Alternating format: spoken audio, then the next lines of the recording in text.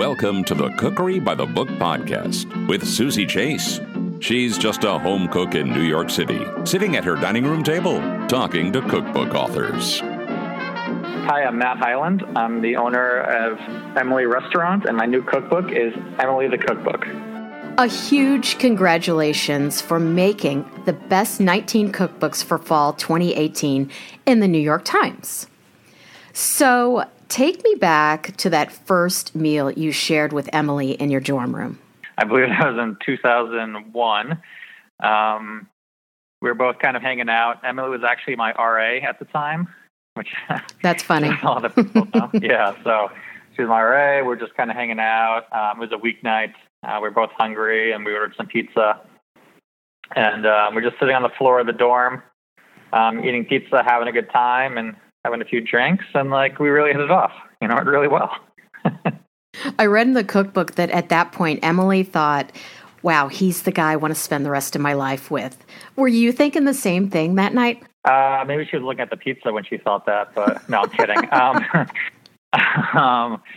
Yeah, we really hit it off right away. I mean, we just had a lot in common. We were in school in Rhode Island, and there wasn't a lot of people from the New York area, and we both were. So it was kind of nice to have a lot of shared experiences from the same area, and done a lot of the same things growing up. So yeah, and I obviously love her pizza too. So yeah, we hit it off pretty quickly.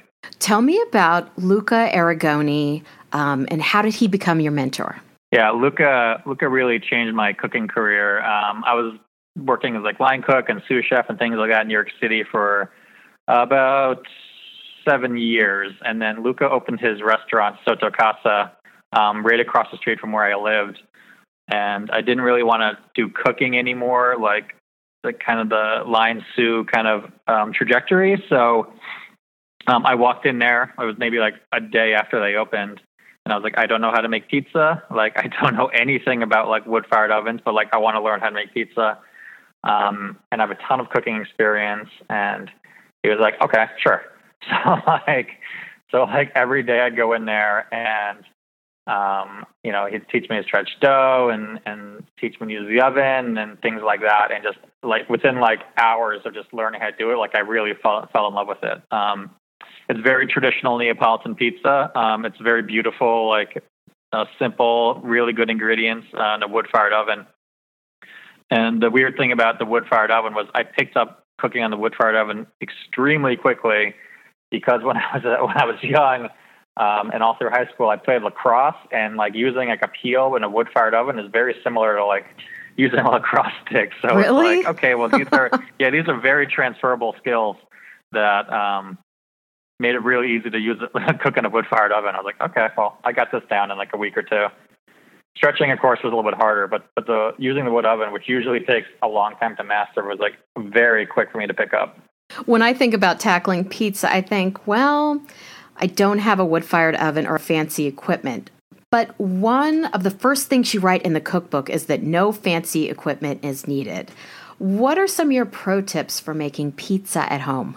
Well, I think having a good baking steel or a good baking stone, pizza stone, is really important because you can get a lot of bottom heat on your pizza. But also, there's a few tricks you can use too. If you heat up your stone or your steel in the oven and then put it on the top shelf right below the broiler, and then you put the broiler on and you put your pizza on the stone that's right under the broiler, or the steel that's right under the broiler, you will create a lot of bottom heat with the steel or the stone, and then a lot of top heat with the broiler. So it almost you almost create your own little pizza oven in your home oven. So you have a ton of top heat and a ton of bottom heat, and they can cook the pizza really fast and really hot. So you have restaurants in Clinton Hill, Brooklyn, the West Village, the East Village in Manhattan, and I think you also have Nashville too? And Williamsburg as well. And oh my gosh, you're everywhere. So the West Village restaurant is a few blocks away from my apartment on a darling street. And Clinton Hill is another adorable, cozy neighborhood. Does the feel and vibe of the neighborhood play a bbig factor in where you're going to open a location?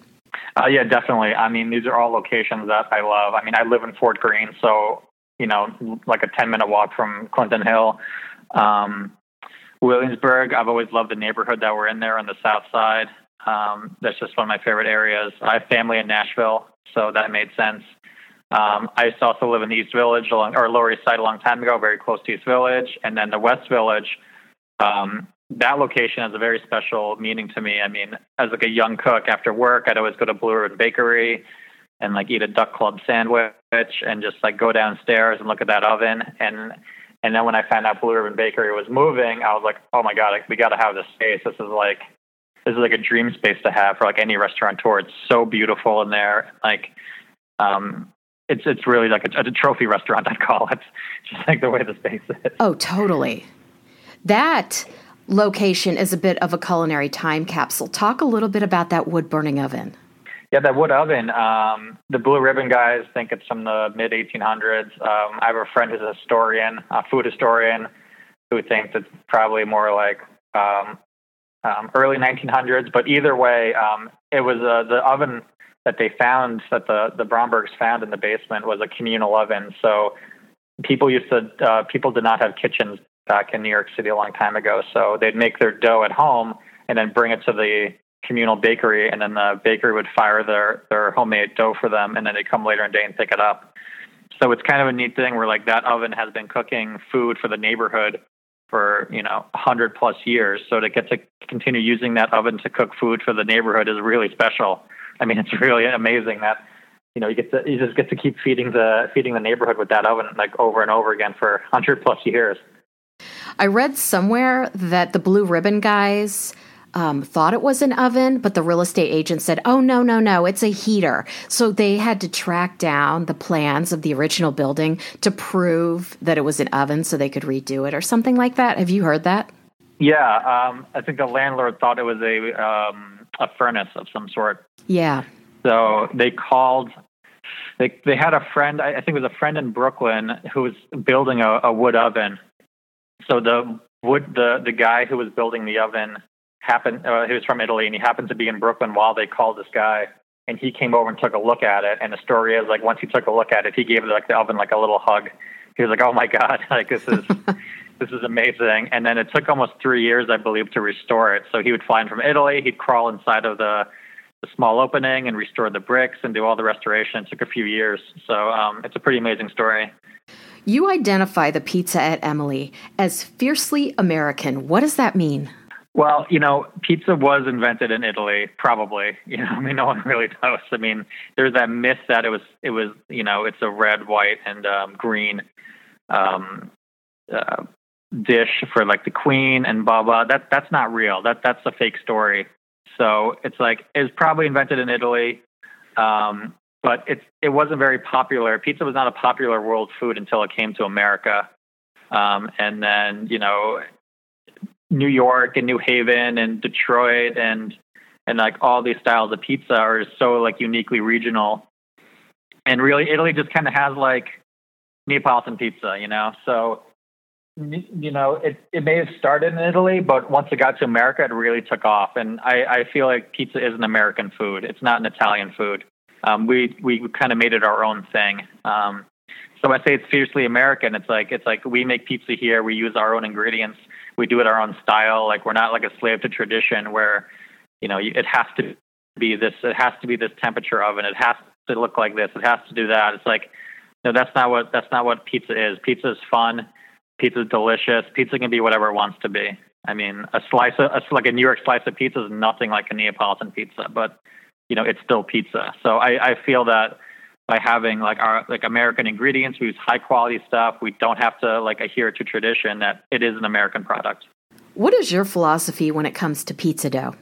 I think the simpler the better when it comes to pizza dough. Not too much ingredients. I always like adding in whole grains. I add in some coarsely ground rye into my flour for the wood-fired oven.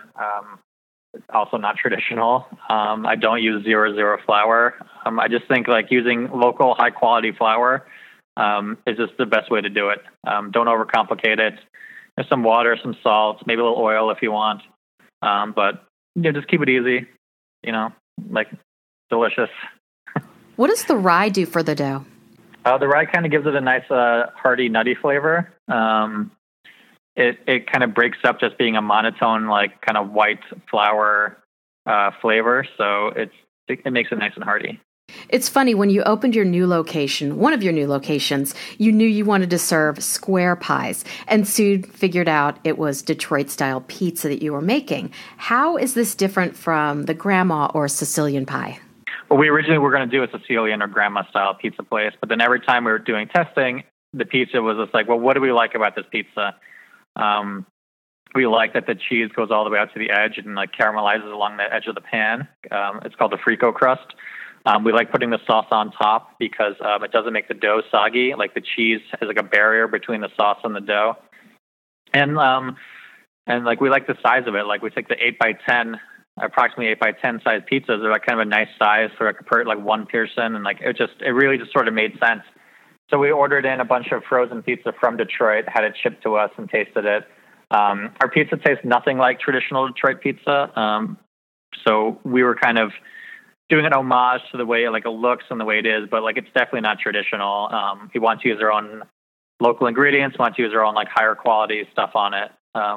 So it really just was like an evolution of like different styles of different pizzas that we liked and put together. And it really is just Detroit pizza. I think it's a great style of square pizza.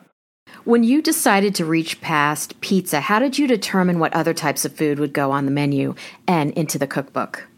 Well, cooking is very, very personal to me. I think childhood experiences and past experience shape the way I cook. And like most New Yorkers, I grew up eating lots of Chinese takeout and lots of pizza. So that's what I feel like I cook. Made a lot of Indian takeout also. So it's like, these are flavors. Like this is comfort food to me. Like didn't people who grew up in the South, like maybe their comfort food is like biscuits and pimento cheese. But for me, it's really takeout food. Bagels are comfort food, like, smoked fish and things like that. So I want to, since Emily was such a personal restaurant for me, it's like these are flavors that are very personal to me and like comfort food to me. And that might not seem traditional, but it's sort of I try to incorporate these kind of flavors into my cooking. And I'm also kind of tired of just having, if you go to a pizza place, it's like, hey, what's on the menu? It's like a Caesar salad and some meatballs and like some other not very well made starters. So I was like, well, let's just try to up our offerings and make them more interesting. And if they are something familiar like meatballs, let's put like a little bit of a spin on it and make them a little more interesting and fun. I read a 2017 article in the Village Voice that called you and Emily the first couple of New York pizza. In a town where you can spot a pizzeria every few blocks, some decades old, how did you react to that title?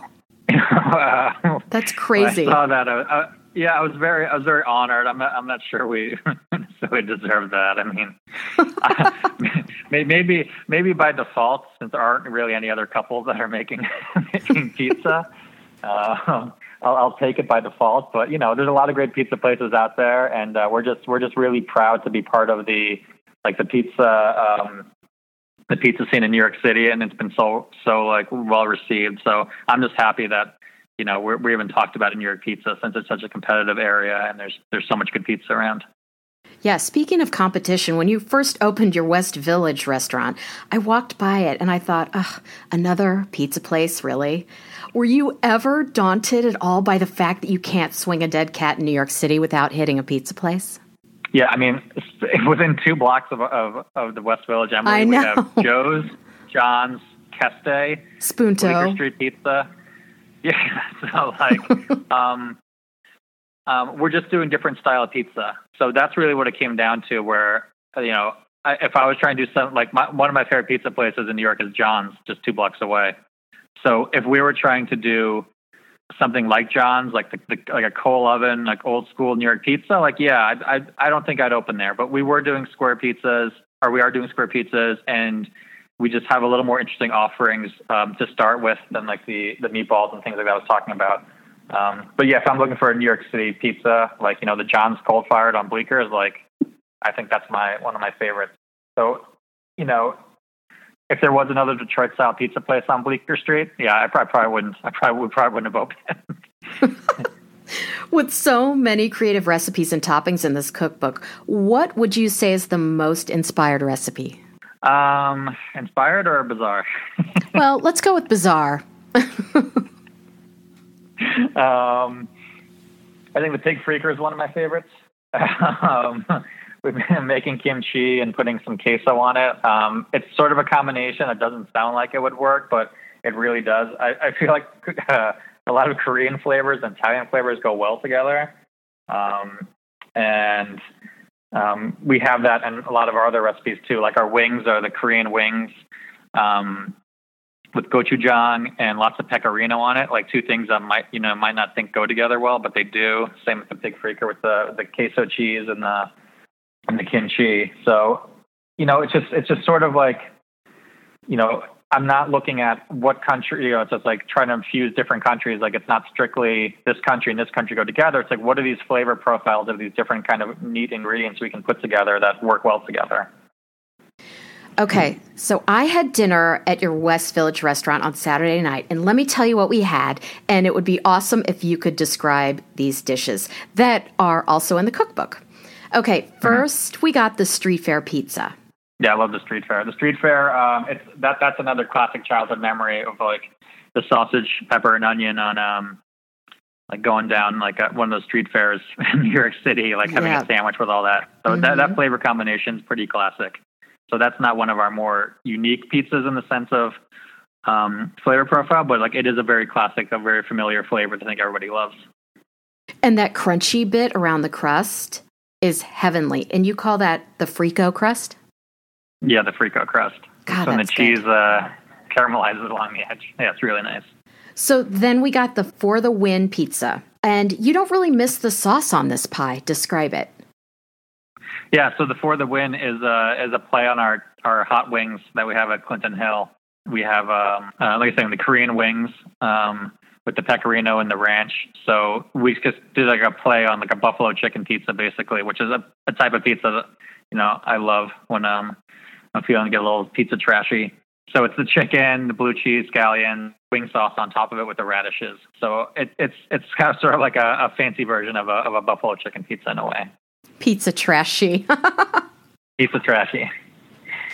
We also got the Emmy Burger double stack. That was the complete and utter reason why we kind of went from a sleepy Clinton Hill neighborhood pizzeria to like where we are now. I mean, the original Emmy Burger, Clinton Hill, just it started as me just kind of being bored eating pizza every night after dinner. So I got some burger meat in, and I baked some buns, and I was like, all right, I'm just going to special a burger. And like I kept specialing it, and people kept ordering it, and taking pictures of it on Instagram. And it went through a few different iterations of how it looks and what was on it.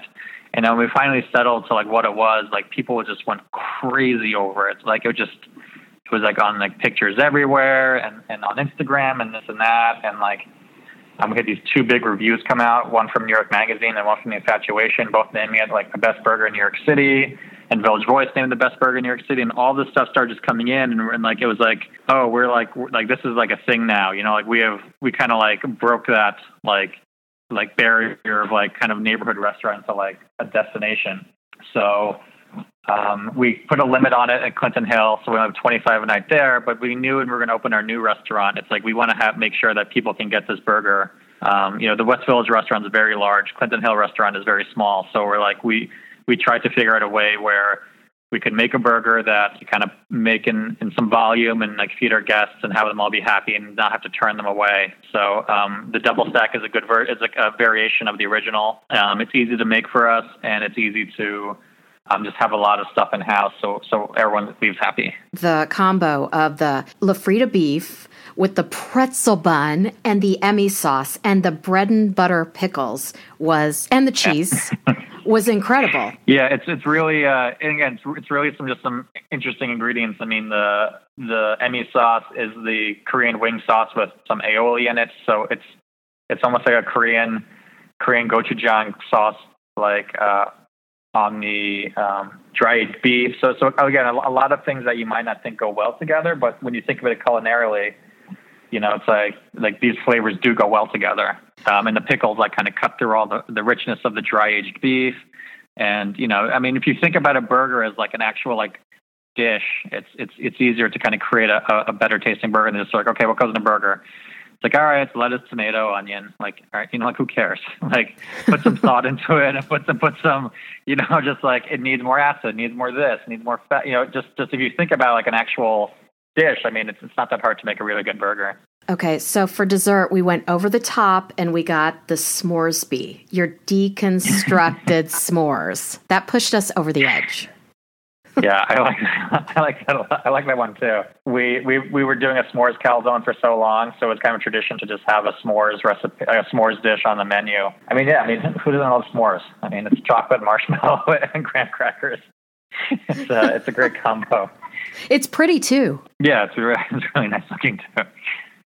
So I was looking around the restaurant, which was packed, by the way, at 5:00 on a Saturday, and it was so interesting to see everyone ordered a hamburger and a pizza, or two. So, like I said, with the burger, I mean, it just has such notoriety, and like we just put so much work into making it delicious that I think that, I joke that like we opened a pizza place, but we're actually secretly a burger restaurant. I'd say the burger's the most successful special ever run. So it's a special and then goes on the menu, and then we don't really mention the burger that much when it comes to like the branding of it, but like it's there and people love it, and like I'm glad in the West Village we do have the space to make sure everyone gets one. Now for my segment called My Last Meal. What would you choose for your last supper? Oh, I'd definitely go get dim sum. Lots of different like little dumplings, things like that. I liked it when, dumplings are definitely my favorite food, even though you'd probably guess pizza was. But dumplings are something I grew up eating a lot of. I love dumplings. I go to Mimi Chang's dumplings all the time. I think they have great dumplings. Or to get, or go to a dim sum place and just get a little variety of all kinds of like, things in wrappers. That would definitely be my last meal. So you'd get all dumplings. All dumplings. That's it. different varieties though. Different varieties, not just one kind. Just different varieties of dumplings. Where can we find your restaurants and you on the web and social media? You can find our restaurants in Clinton Hill, Williamsburg, East Village, West Village, Nashville, and then we have a new one called Violet opening soon in the East Village as well, where we'll be doing grilled pizza. You can find us on Instagram at Pizza Loves Emily and www.pizzalovesemily.com. I didn't think this was possible, but you have elevated the good old pizza and the good old burger and brought it to a whole new level. Thanks, Matt, for coming on Cookery by the Book podcast. Thanks for having me. Follow me on Instagram at Cookery by the Book. Twitter is I am Susie Chase. And download your kitchen mixtapes, Music to Cook By, on Spotify at Cookery by the Book. And as always, subscribe in Apple Podcasts.